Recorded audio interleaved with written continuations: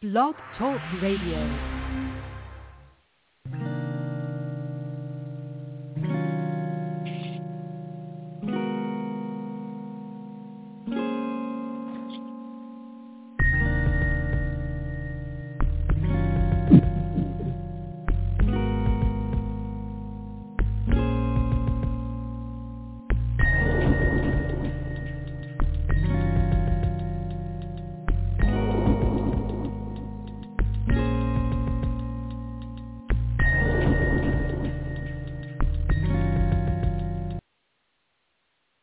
Well, good evening and welcome to another episode of A Sound Heart Radio.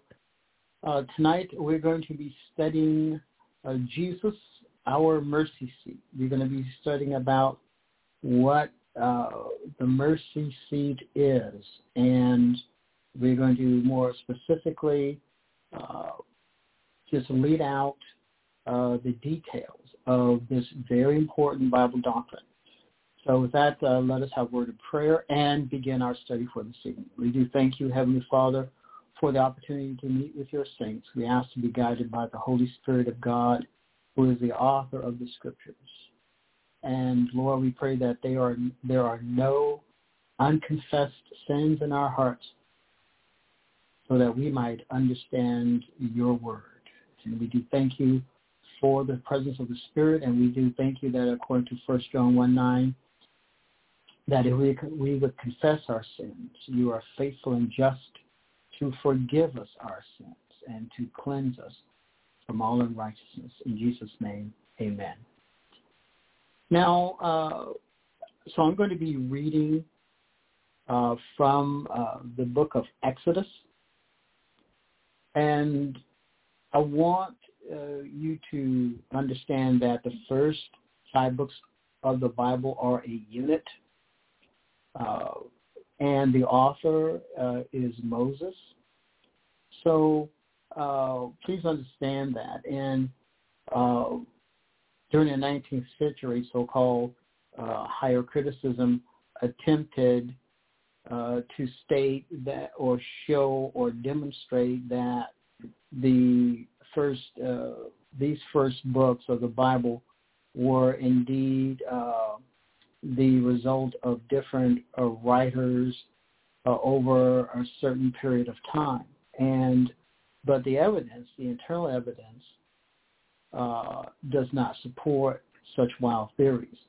And with the documents that were found in the Dead Sea Scrolls, we have the added assurance that what we have, what God has provided for us, is enough.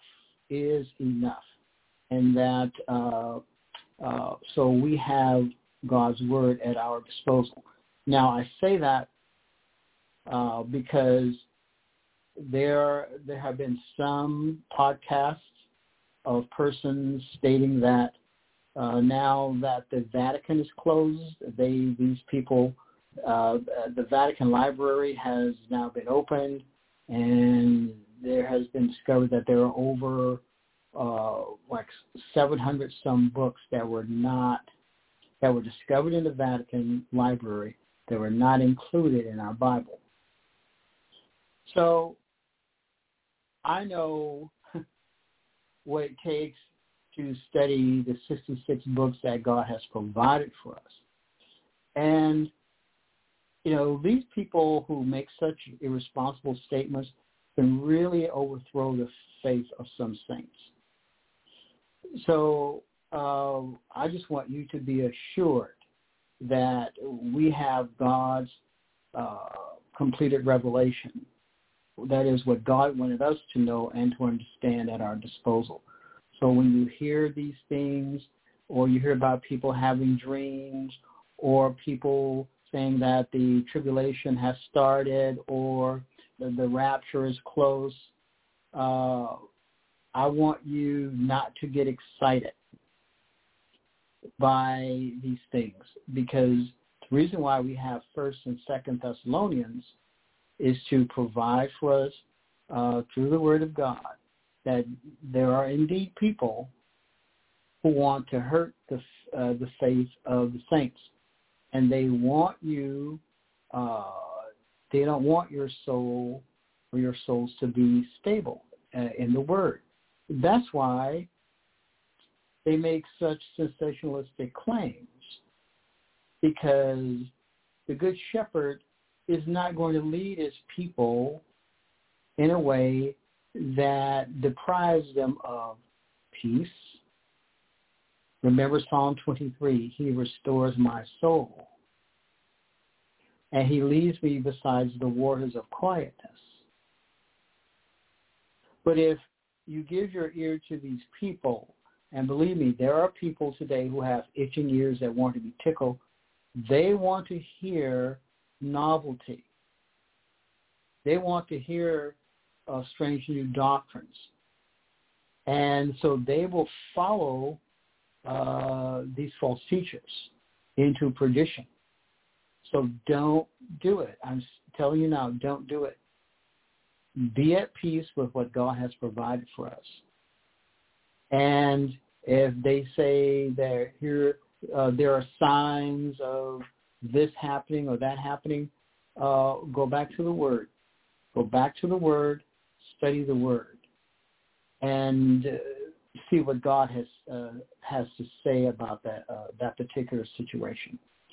Now, in Exodus 24, I'll start in Exodus 25.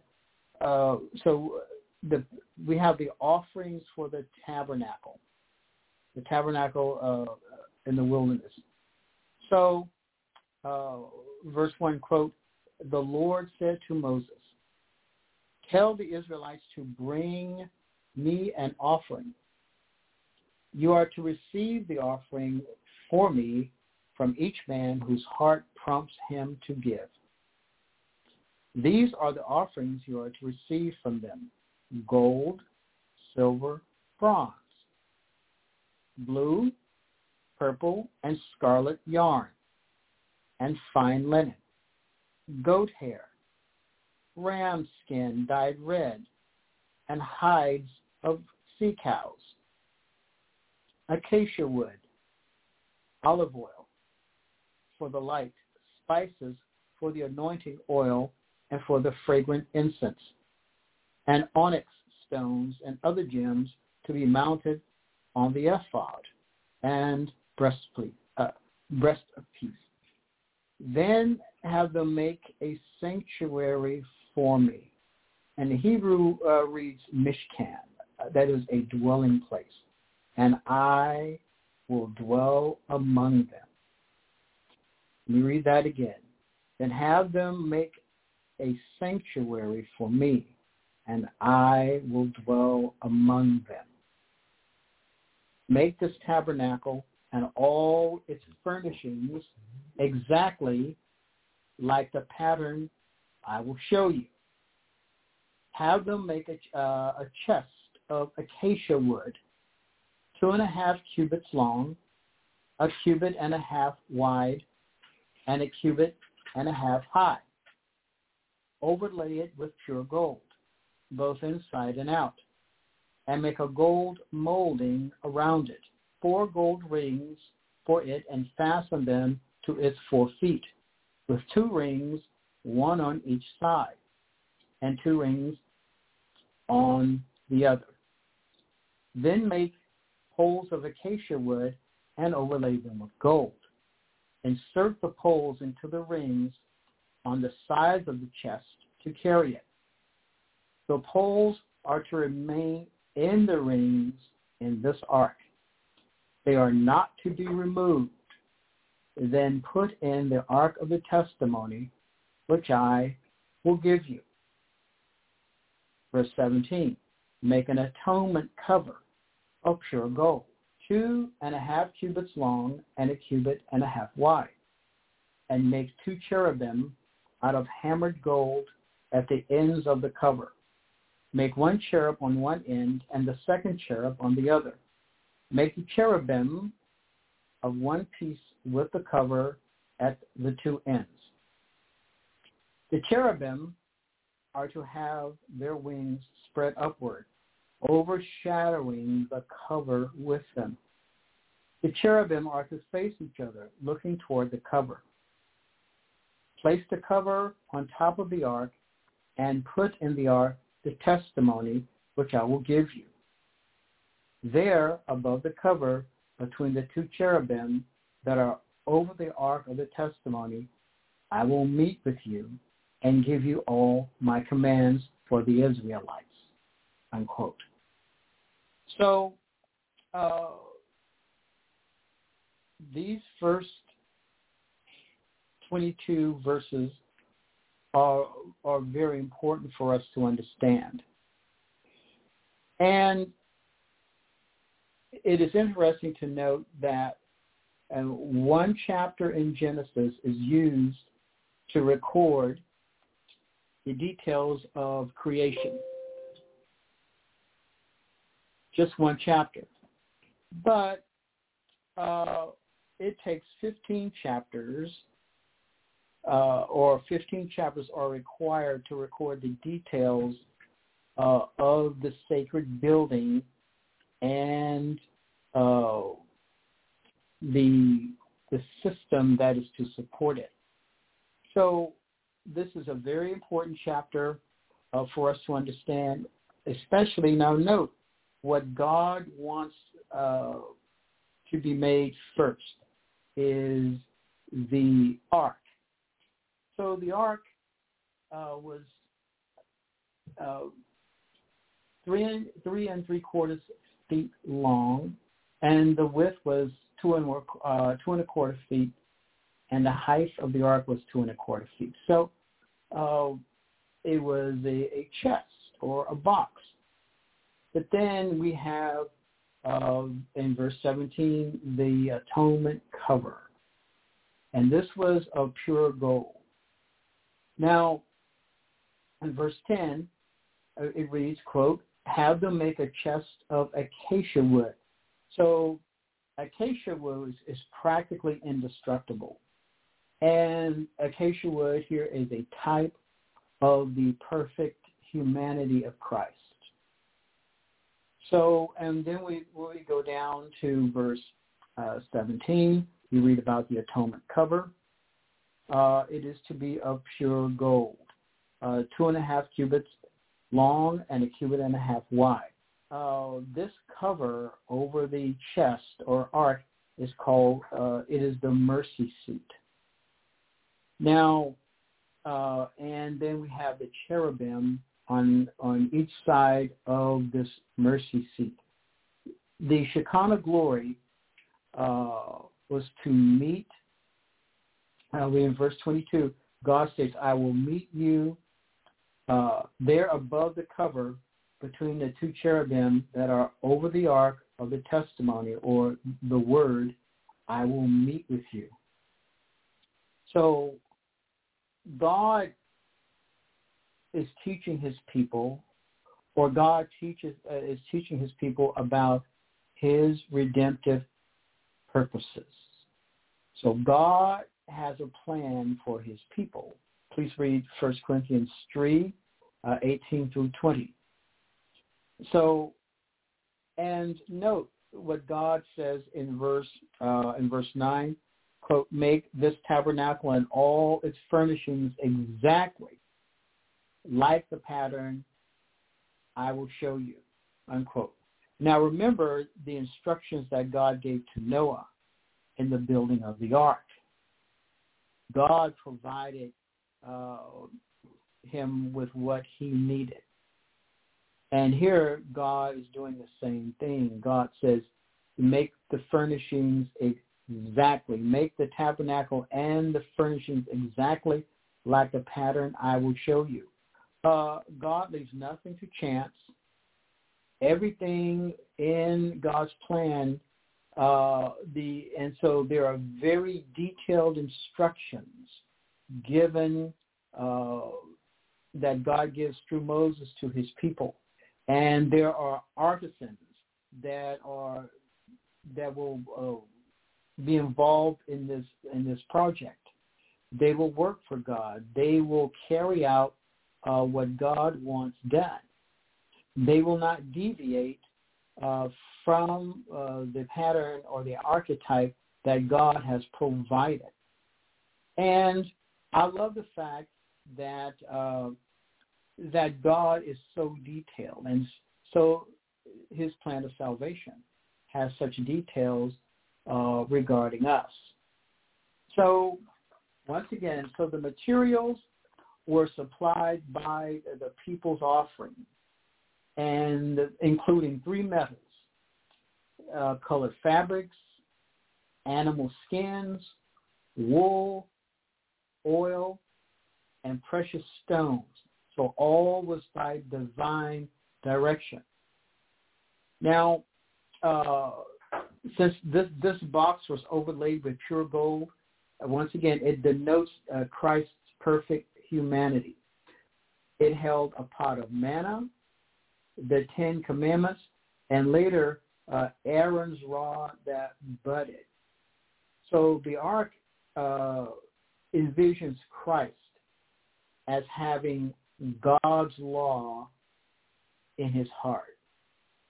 Thy word have I hid in my heart that I might not sin against thee. And so this ark and the lid and the box are designed to teach people God's word. Visually, they can see, they can understand what God is doing. Now, note this: this is going to be placed within the tabernacle in the Holy of Holies, and so only once a year would the high priest be allowed to go into this room and sprinkle blood on the mercy seat. The sprinkling of blood anticipates the coming of our Lord and Savior Jesus Christ. And so the wood represents his perfect humanity. The gold represents his deity. And so it is a picture of the Theanthropos, the God-man, our Lord Jesus Christ. So the pot of manna represents Jesus as the bread of life. As the bread of life, he provides satisfaction. If we follow him according to the scripture, if we follow the word of God and do the word of God, and we feed on Christ for spiritual nourishment, then he will bring satisfaction into our lives. And so you and I are enjoined constantly feed on Jesus, the manna from heaven. He is our manna. Then there is the word, the 10 Commandments. And so this is God's law. And it is law from which there is no recourse. The 10 Commandments show the weakness of man and the perfection of God, because no one could keep the 10 words or the 10 Commandments. And by keep, I mean do what the law is demonstrated. That is a perfect righteousness. You and I cannot do it. We cannot keep the 10 Commandments. And so, but God set this up for his people. For the commandments have to do with man's relationship with God. That is worship. That is our relationship toward him. 6 of the commandments have to do with man toward man, or how we are to treat others, our neighbors. And so the commandments are perfect. The only one who kept the law perfectly was the incarnate Christ.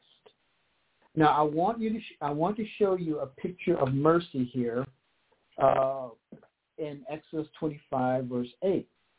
Quote, "Then have them make a sanctuary for me, that I may dwell among them." Here is the mercy of God.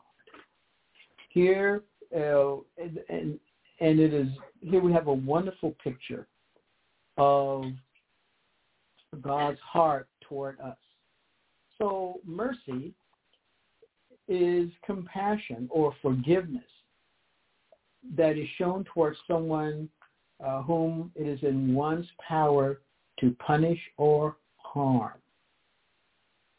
The word mercy is closely along the lines of clemency.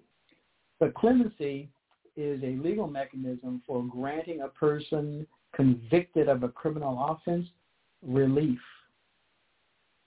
from a court-ordered sentence or punitive measure.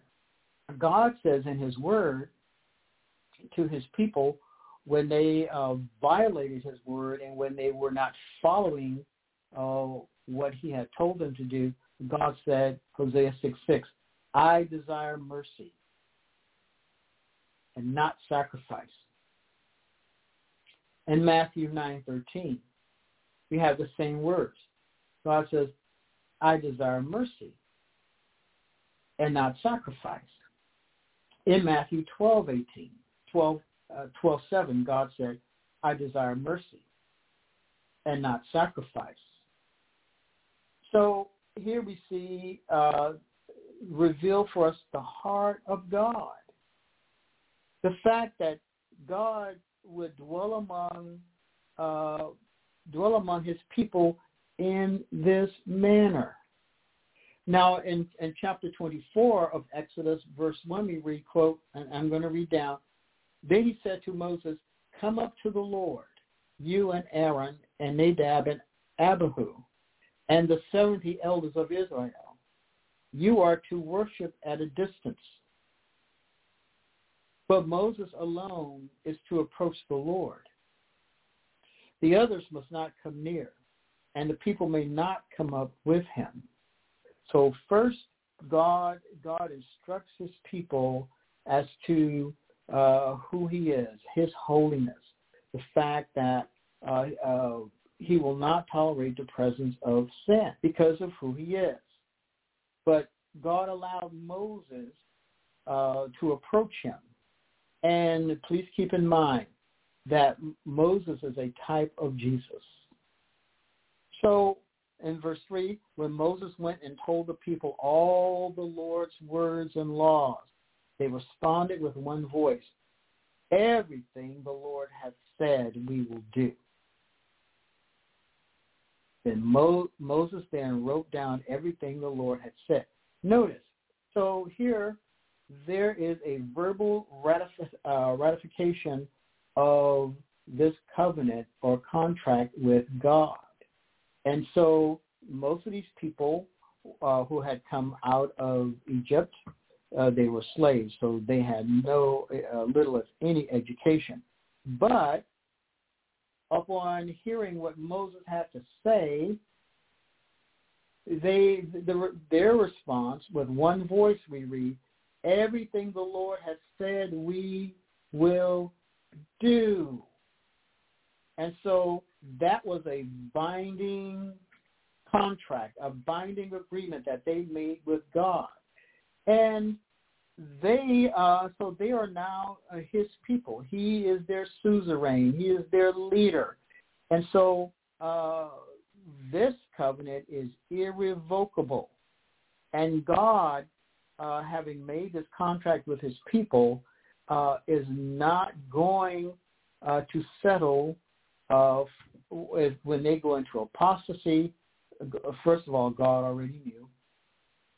God is not going to cast off his ancient people whom he foreknew.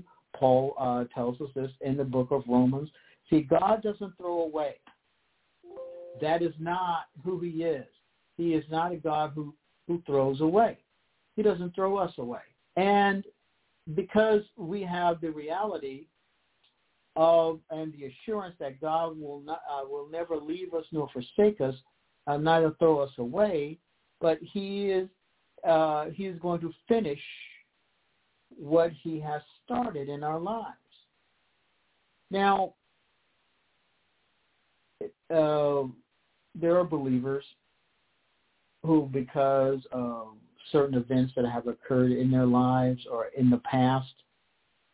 They know God. They have a relationship with God. But there are some aspects of their lives that they find unforgivable. And they find themselves unable to forgive themselves for certain events that they believe they could have prevented, or they allowed to happen, or they should have said something. And so that is weighing them down. Now, these believers can simultaneously say, I believe that in the mercy of God. And if you ask, they will say, well, yes, I believe that God is merciful toward me, or has shown his mercy in my life. But at the same time, they hold this unbiblical belief that there is something about me or in my life that is unforgivable. And the enemy will use that as a base of operation to get into the life of the believer and so overthrow it. Now, this is what Paul writes in Colossians chapter 2. Colossians chapter 2. So, and I'm going to read verses 13 and 14. Quote, and you, being dead in your sin and in the uncircumcision of your flesh, hath he quickened together with him. That is, hath he made alive. Having forgiven all you all trespasses, blotting out or wiping out the handwriting of ordinances that was against us. Now, this language is very important to understand because this is, here Paul is dealing with a very important legal principle that believers need to really grasp. So, this was a debt. This was, in other words, an IOU. Now, which the believer could, there's no way that the believer could make this situation right. Why? Because, verse 13, we're dead in sins. And so this was a condemnation, and therefore meant that one was deserving of punishment. So Jesus knew this. And Jesus did what? He wiped it out. Verse 14. He wiped it clean.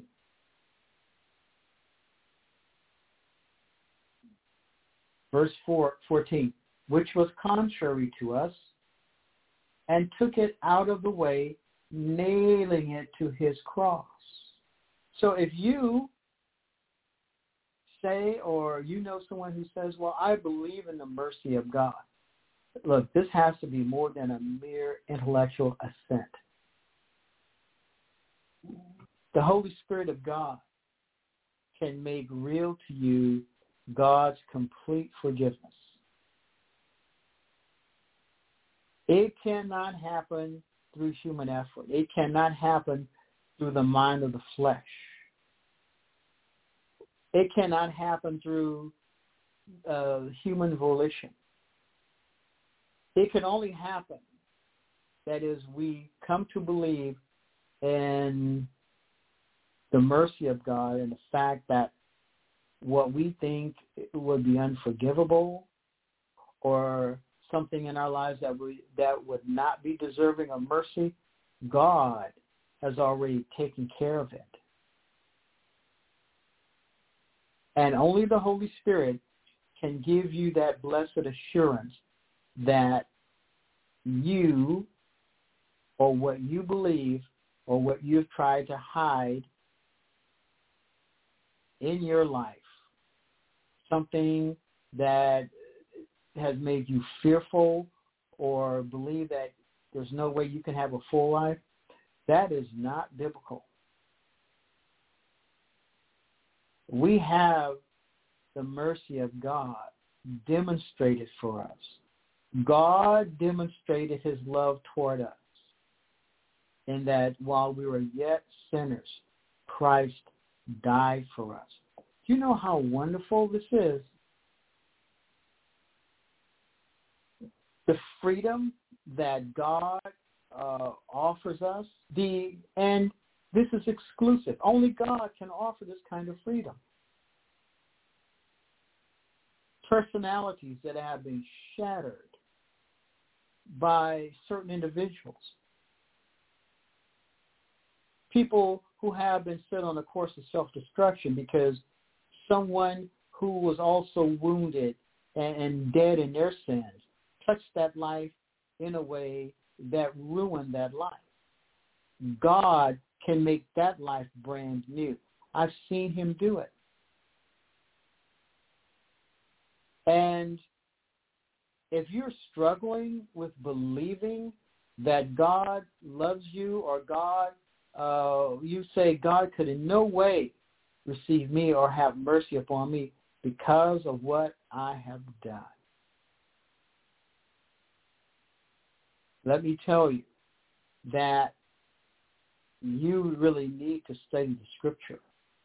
And you really need to come to God, and then you will come to know how big God is. The magnitude of his love for you is beyond imagination. He can do exceeding abundantly above all that we ask or think. But you have to come to him, and you have to believe that God is going to meet you where you are when you confess to him and tell him what you have been holding on to, what secret, what lie, what lies, what darkness that you have not allowed him to take out of your life. Because you and I know what our darkness is. We know. And so there is shame, there is bitterness, there is regret, there is self-rejection, and when we reject ourselves, we will in turn reject others within our periphery because of self-rejection. When you accept yourself, when you believe in your heart all that God has done for you, then everything is going to change. Your relationship with yourself and others is going to be manifest in a certain way. Your fellowship with God will change. Your prayer will change, and your praise will change because now you have received his grace, and you have stopped rejecting his love. You stop saying, I'm too bad, I'm too unworthy, who would want me, God would never want me. And so, or my life has been so shattered and messed up that before you reject me, I'm going to reject myself first and then say, well, I knew that it was going to end this way anyway. And so we set ourselves up for failure. And certain things will detonate in our lives when we don't allow God, through his Holy Spirit, to do the work that he has come to do. God loves you, and God has demonstrated his mercy for you. Jesus shed his blood on Calvary's tree for you and for me. For God so loved the world that he gave his only begotten Son, that whosoever believes in him should not perish, but have everlasting life. When we study doctrine, we become richer spiritually. We grow in wisdom and knowledge. This is what Colossians 2 reads. Colossians 2:3, quote, "In him are hid all the treasures of wisdom and knowledge," that is, in Christ.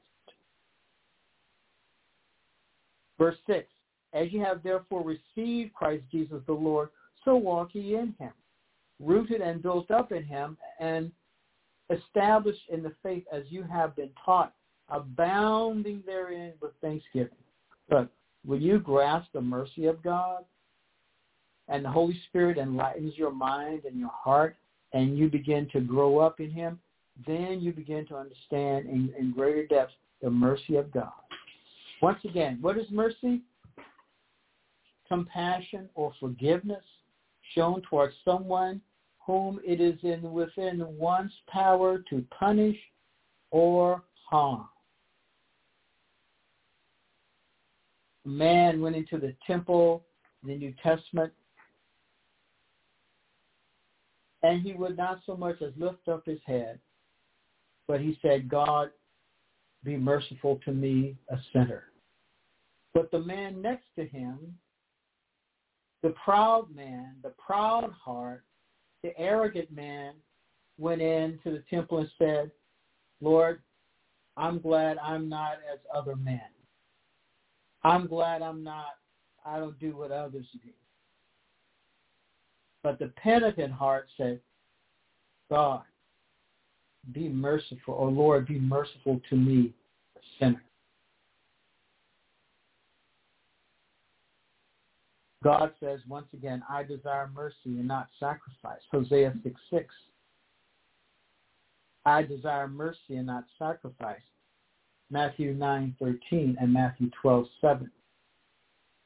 This is the heart of God, is the new reality that God has brought here for us. When you look out upon the world, out into the world today, what do you read? What do you see? What do you hear? You don't hear words like mercy or compassion or grace or kindness. You don't hear those kind of words. Or fellowship. You hear words like divide. You hear words like separate. You hear words like division. And who uses those words? It is the enemy of our soul. And that is the devil. He wants to divide. The name devil means one who divides people for no reason. Diabolos. Diabolos. You have the prefix dia, D-I-A, and then you have bolos, which means to throw. So he divides, and and it also means to throw or to launch a rock or stone through something, or to pierce through. This is what he does. And look at what he's doing today to lives. And look at the language as the media controls language. Look at what they want people to become. Angry, bitter, suspicious. They don't want people to extend love and compassion and mercy. Look at our streets. Look at all the homeless, the growing homeless. Just look at all this stuff that has been created in order to do harm. God says, "I desire mercy and not sacrifice." In the devil's world, there is no such thing as mercy. But in the Word of God, there is mercy for you and me. We go and stand beneath the cross of Jesus and just look up at that cross and see what the world has done and what the world did to our Savior.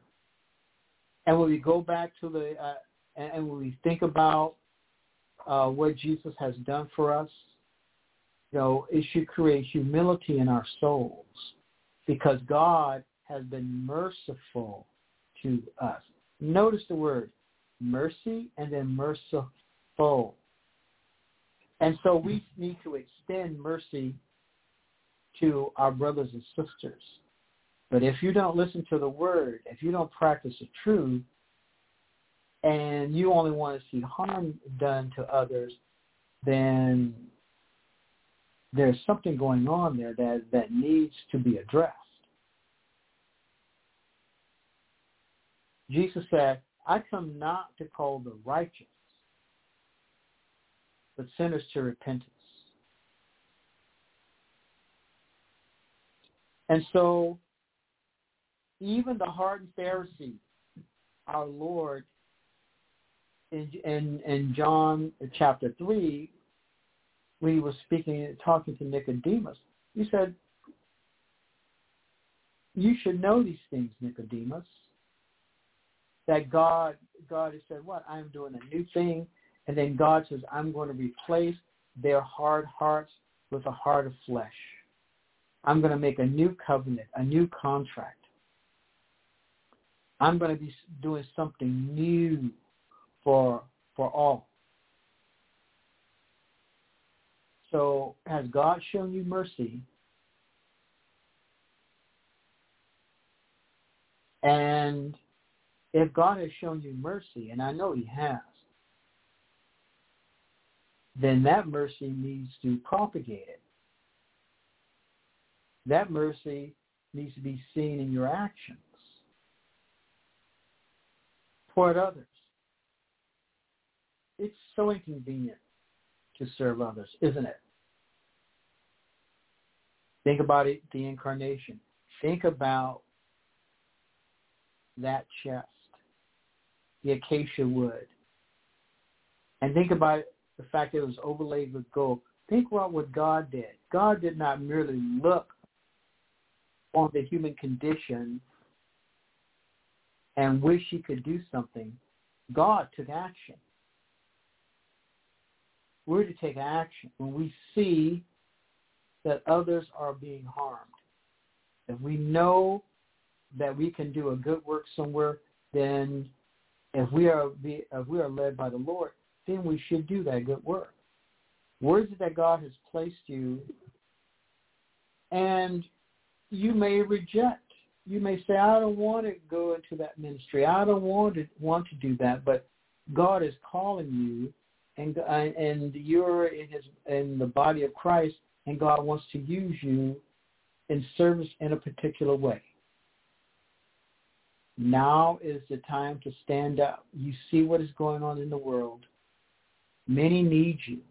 You need to stand up and teach and preach about the mercy that God has shown in your life. Start with that message. Don't be fearful and let God use you. And then God will show you great blessings and the greatness of his power through your life. Good evening. My name is Josiah Rich, and God bless.